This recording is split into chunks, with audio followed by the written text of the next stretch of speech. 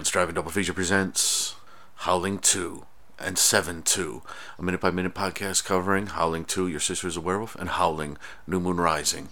Welcome to episode 8, covering minutes 8 of the aforementioned films. So, how are y'all, everyone? I've got some windows open around here because it's kind of chilly out, so if you hear birds tweeting, or there's a persistent hummingbird by the window here who's flying around. He kind of, his wings are flapping, and then he just paused in midair for a split second, looked at me. It looks almost like a special effects, sort of, one of those Matrix style when everything freezes and the camera kind of moves over everything, and he kind of froze, and he spun, and he looked at me, and he said, "Do you think I'm flapping my wings too much? Is this ostentatious?" And I told him, "You flap your wings as much as you need to keep yourself flying." And he said, "You know what? You give sage advice, sir. What are you doing?" I told him I was doing this. He paused again, spun around, let out the most charming hummingbird fart, and flew off into the night. Although it is only 10:43 in the morning. Crazier has happened. So this is so if you hear noises from outside, that's just the world around us. And let us dive into minute 8 of Howling 2, Your Sister's Werewolf. We are still at the funeral, after the aftermath of the funeral. And Jenny has talked to Crisco, Christopher Lee's character Crosco, who has said that Reb Brown's sister, not his real sister, but his sister in the movie, is a werewolf, and we saw her eyes open when they put her into the mausoleum, into the tomb, and so the previous minute ended with Reb Brown in the background coming up towards Jenny. They're both behind a gate, which kind of frames around them, and it's kind of a nice image because you don't quite see Reb Brown properly for a second, and then you do see him. You're like, Reb. So he basically asked, what did he have to say? Listen to this. He said your sister is a werewolf. Oh, bullshit.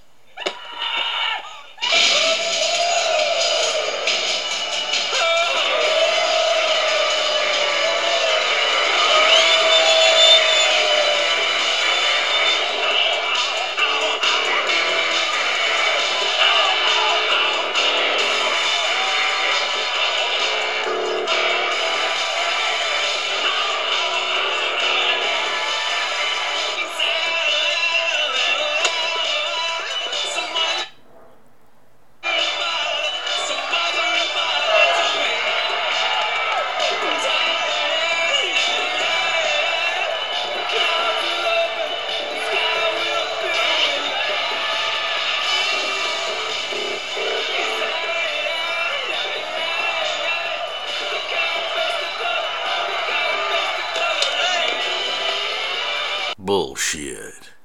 And I will say, of course, obviously, you won't be seeing what's going on as you're listening to this, but you will hear stuff, so there will be naughty words said. So I guess if we might hit R-rated on some of these episodes, and I apologize if anyone's offended. They shouldn't be, though. If you're listening to a Howling podcast, they're all rated R, as far as I know. Howling Reborn wasn't it? I believe so. So, anyway, what happens at this minute? Yeah, it starts off with what you heard with, your sister's a werewolf, BS, and then you actually see the sister in the coffin screaming for a little bit, and then we go to the club, which is called the Club, or the Bat Cave is written on the wall, and it's one of those clubs where they, this is the band that plays the theme, who are always sort of, whenever you hear the theme, it's kind of a new wave gothy kind of thing, but this seems to be very punk esque club they're in, with a lot of skinheady type guys up at the front of the stage flipping the band off, which I've never been to a punk club, but it seems it seems counterproductive to be moshing along to the band who's rocking and then to be flipping them off at the same time. Or maybe it's not, maybe I don't fully understand the way things work, in my concert going experiences of the Steve Miller Band and the Moody Blues. I've seen more than that, but that was a long time ago. The Grateful Dead, they were just all hippies waving in the breeze when I saw them. None of the punk.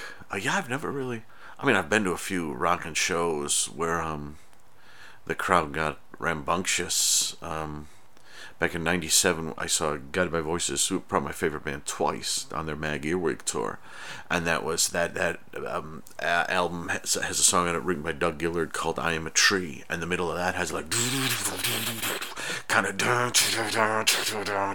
I'm not getting it right, but kind of like a bit where the moment the song started, like everyone like near the stage would start moshing around and smashing into one another, and I don't know, it's and as that's really the only spot in the GBV catalog that one might do that, you know, like, but come on, we got it. Let's hope they play "I'm a Tree" so I can mosh for 47 seconds. But this looks like, yeah, this is like a punk band listening to some new wave. What's that bass sound? You hear that strange bass sound at one point that sounds like it's like a little too loud, or almost going into feedback, or what is it, like bow, bow, bow, kind of noise. And the guys with their sunglasses and the lead singer, this is not a punk band, obviously. And the subtitles have has the opening words of being "ow, ow, ow, ow," which hit the Ouchie song by the Rockin' Band from the Howling 2. Ow, ow, ow, ow. Anyway, so we're in some big club. I like to think, because we see at the end of the club, we see the woman who made the growling noise in the graveyard at Christopher Lee's character. We see her at the end of it. And I like to think this is like a lycanthrope club, a club mostly for lycanthropic people. And the drummer has electronic drums. Am I seeing those right? Yes, he does. He sure does. He's got a set of electronic drums circa 1985. Oh my gosh, those are the early drums. That was two places I know of when I think of those electronic, you know what I mean, those electronic drums that the Genesis album, the self-titled album from '83, has the drums like that. I think it's That's All, which was a huge hit for them. That uses the electronic drums, I believe.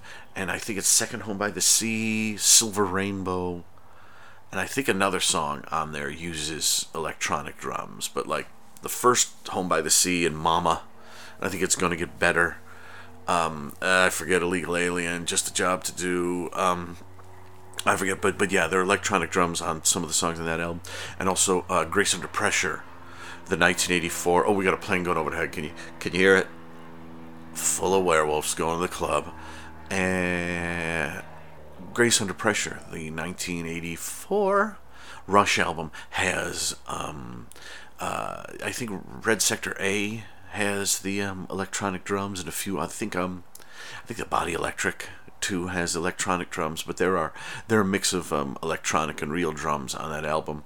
And what I remember about them is when Phil Collins described them in, like, I think an interview on one of the box sets they put out right after their reunion tour of 2007, when he was talking about that album, he said, yeah, we just got the first ever like electronic drums, and he said it was like playing on Formica.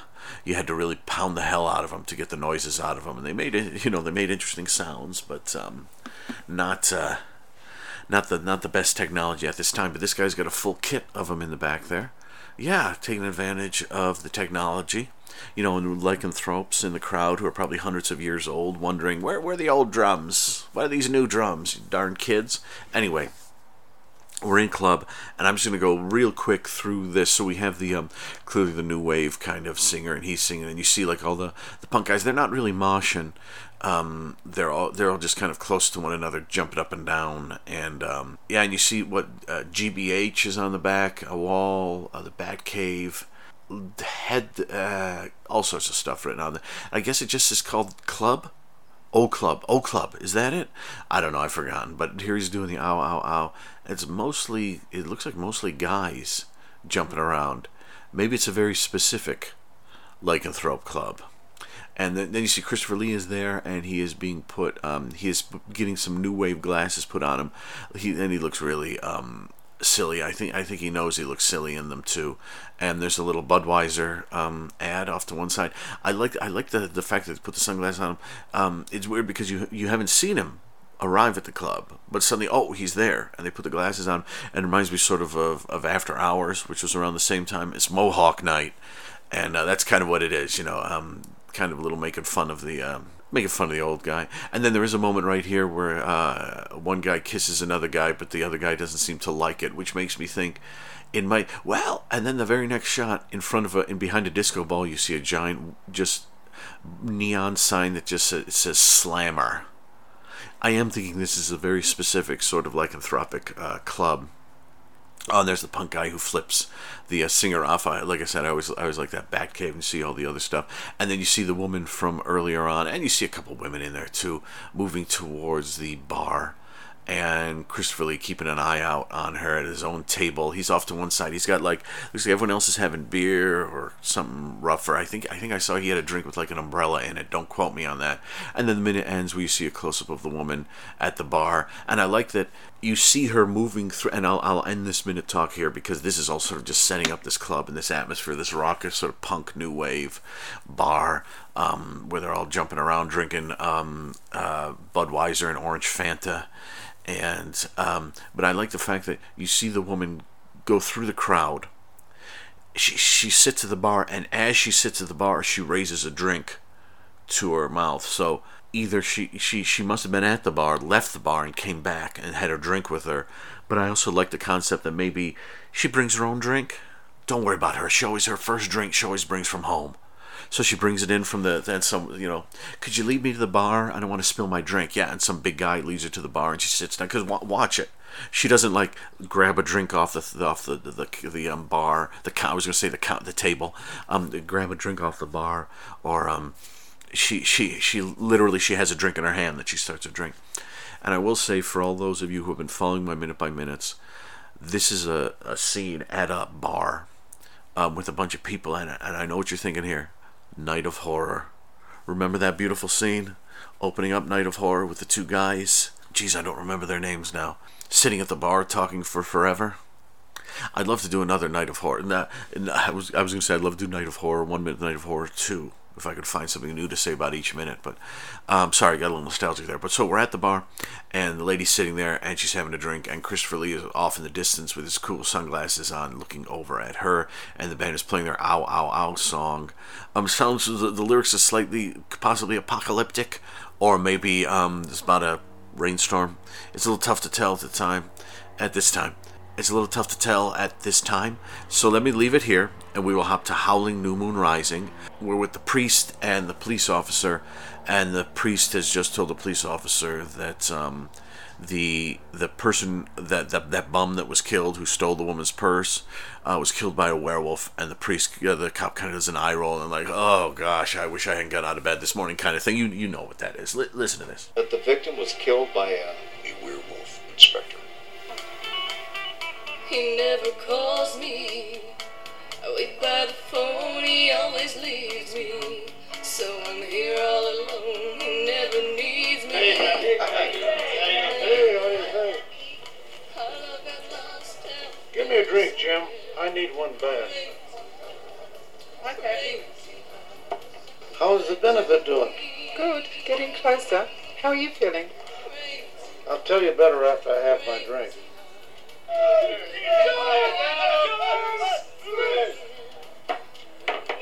Them kids underage? No, Pappy, you know better than that. We check everyone's ID. Didn't check mine. Shut up, Brock.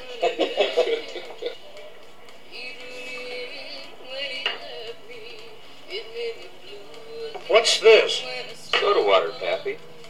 Damn it, Jim, I wanted a drink. Sorry. This might make it all too obvious why I enjoy doing these two in a row, two movies in tandem, rather than 1 minute by minute at a time.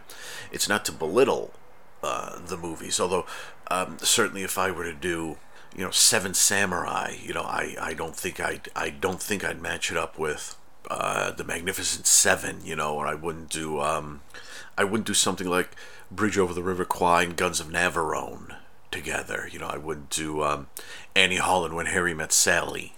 I think they're the reason why I do something like Howling 2 and Howling 7 together is because they're ostensibly part of the same series of films, made a decade apart approximately, and it's fun when you see little moments when even though they're made by a completely different group of people, although both made by Australians, correct? which is odd. Well, no, it's not that odd. Sorry, any Australians listening. I said good day. I'm sorry. I didn't mean to sound that, but it's fun. Like, I mean, like I said, the first one is Joe Dante and John Sayles. It's about as American exploitation as you can get at that time.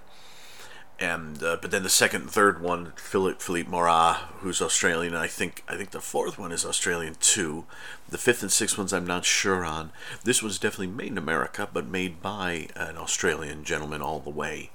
And I find it fun. So anyway, one of the reasons why I like doing these is the double ones, is when things kind of match up in fun ways. It happened several times, like during Blood Lake and Iced, when you saw sort of both of them follow the slasher conventions, but they both did them slightly their own way, as most slasher films do. But moments when sort of things kind of linked up were fun. This has that exact same thing. Look at it. Each minute begins with someone basically asking someone something, and someone else replying with a werewolf. And then it cuts to a club of some variety for the rest of the minute. And they both end at bars. And in Howling 2, we hear the song, we see the song being performed, hear the song, and we see the punks moshing around. But in this one, we get the much more sinister country line dancing in the dark sequence, which we will see more of later. It's a very weird sequence, and then it cuts back, as you heard. It cuts back to we meet Pappy, and everyone arrives, and we don't see Harriet yet, but Pappy arrives at the bar. But there's just something I love about the fact that they both start off with more or less like, "What? A werewolf? Huh?" And then it immediately goes to a club, and as crazy as those punks were, leaping all on top of one another and jumping all around and being crazy, listening to their new wave goth punk, whatever. There's something about this. I mean, I'm looking at it now. Yeah, I want to say it goes on for no more than 10 seconds, and if you blink or you turn away, you might miss it. And it's so weird to see, because it's just people very calmly line dancing, dressed as cowboys, cowgirls. And it just cuts in between, like, shots of them from, like, torso up, moving in unison, to shots of their feet moving, and it's all very dark. It's all shot like, it's like images from, I think I mentioned this, did I mention this in the last episode, Werewolves on Wheels? Like when you see, like, when the guys are passing out outside, and you start to see the snippets of the black mass before it goes crazy. Just see these brief images, these brief scary moments, and, imagine that, but with country line dancing. Hey, let me tell you I can tell you my country line dancing story in here, and then there'll be more country line dancing later, so we can discuss it then. Oh, another plane going overhead, filled with people going to Pioneer Town to line dance in the dark. Line dancing in the dark. That was Springsteen's biggest hit, I think. Anyway, sorry about all the noise outside, but I'm still keeping the windows open.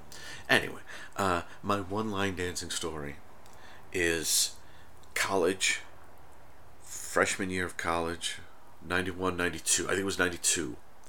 Kevin J. Jolly, the J stands for Jolly, said to me we needed to meet more women, because when we both arrived at the start of our first semester, things get pretty raucous. But we were in our early second semester, so this was probably early February, and all the ladies, we knew ladies, but all sort of like the excitement and romance and things, all that had kind of ended. Now it would start up again soon, for him. For me, I would have some pitfalls here and there for the rest of the semester, thinking fondly of what could have been. But anyways, he suggested one day, he said, well, a way we can meet chicks. And he didn't say chicks. Well, one of the ways I did this during the first semester, which was great, but then because of class scheduling, I couldn't do this in the second semester, which is one of the reasons why things fell off, is whatever night, Wednesday night, Tuesday night, I forget, whenever Beverly Hills 90210 and Melrose Place were on, there was a guy who was only there for 2 semesters because he got too heavy into the drinking and the partying and flunked out.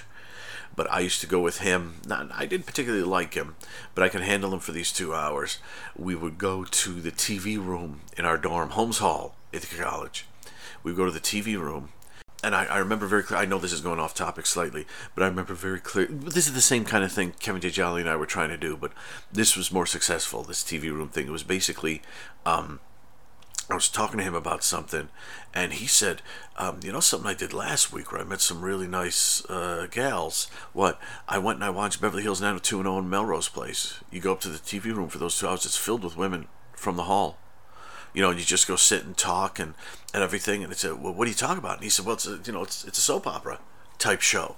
You get caught up on it, and then you arrive, and then, everyone talks throughout it. It's like, oh, I can't believe she's doing that, or I didn't think he'd do this, stuff like that. And if you can get into it, you get them interested, and you start talking and things like that. It becomes really easy because you have this shared love in these shows. And I said, I've never seen either of those shows.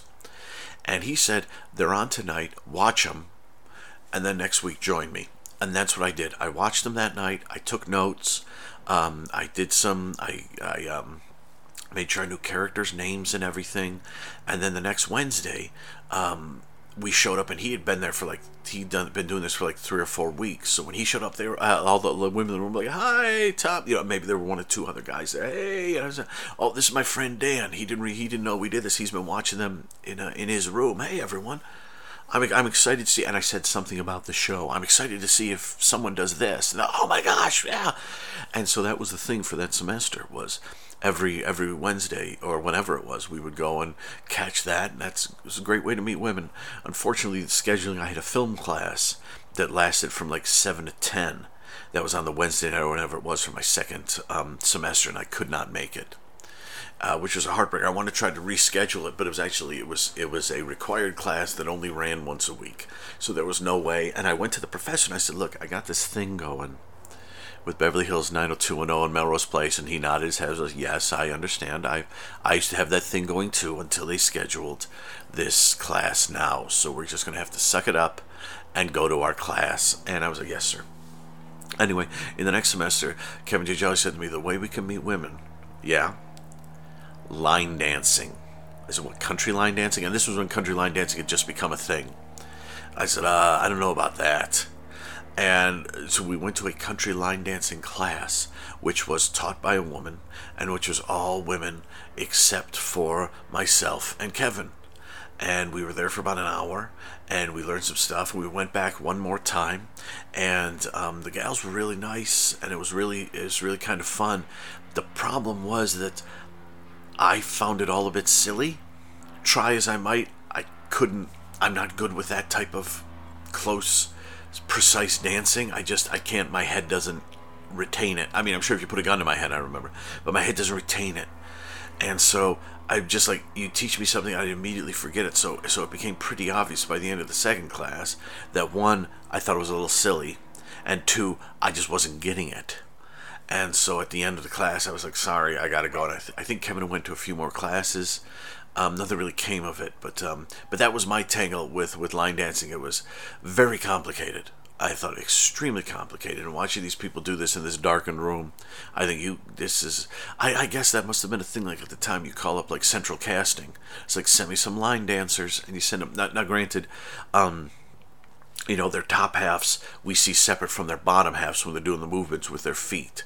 So their feet could be going crazy while their top halves are in unison. Anyway, I'm sorry, I went on way too long, so I don't have much time left to discuss. Pappy shows up, of course, Pappy and Harriet, and he's excited and he's happy, and he sits down at the bar, and Ted's there kind of looking on, smiling, and Pappy, Jim, damn it, Jim, yeah, I know. Gives him the soda water at the end of the minute, and Pappy just wants a nice drink. And Pappy, you see these raucous people who I guess look young. It's a little tough to tell because they're far away at the table. And the woman behind the counter who poo-pooed 86th Brock in the previous minute, who actually seems to be possibly the only actress actor/actress in the room. She delivers the line about, we always check every woman they come in. Now certainly the woman who Ted was interested in the previous minute, takes a lot to impress that young lady or whatever. She doesn't seem like much of an actress. When Pappy doesn't seem like an actor, but he seems boisterous, and he's got charisma, baby. And when he starts to talk to how's the benefit going, and that woman begins to speak, it's like, is she awake? Listen to her. Is she the living dead? Her like line reading gets better by the end of the line. She needs some assistance with the front of that line. And you hear Brock, of course, yell out again. I don't know if you see Brock, you just hear him yell out. And then it ends with the soda water. It's nice because Pappy, Harriet will be showing up soon, and I think there are a couple other sort of characters we will see. Many of whom, like I said, are people from Pioneer Town, not actors. A few of them are actors. The ones that need to carry a little more than in-jokes.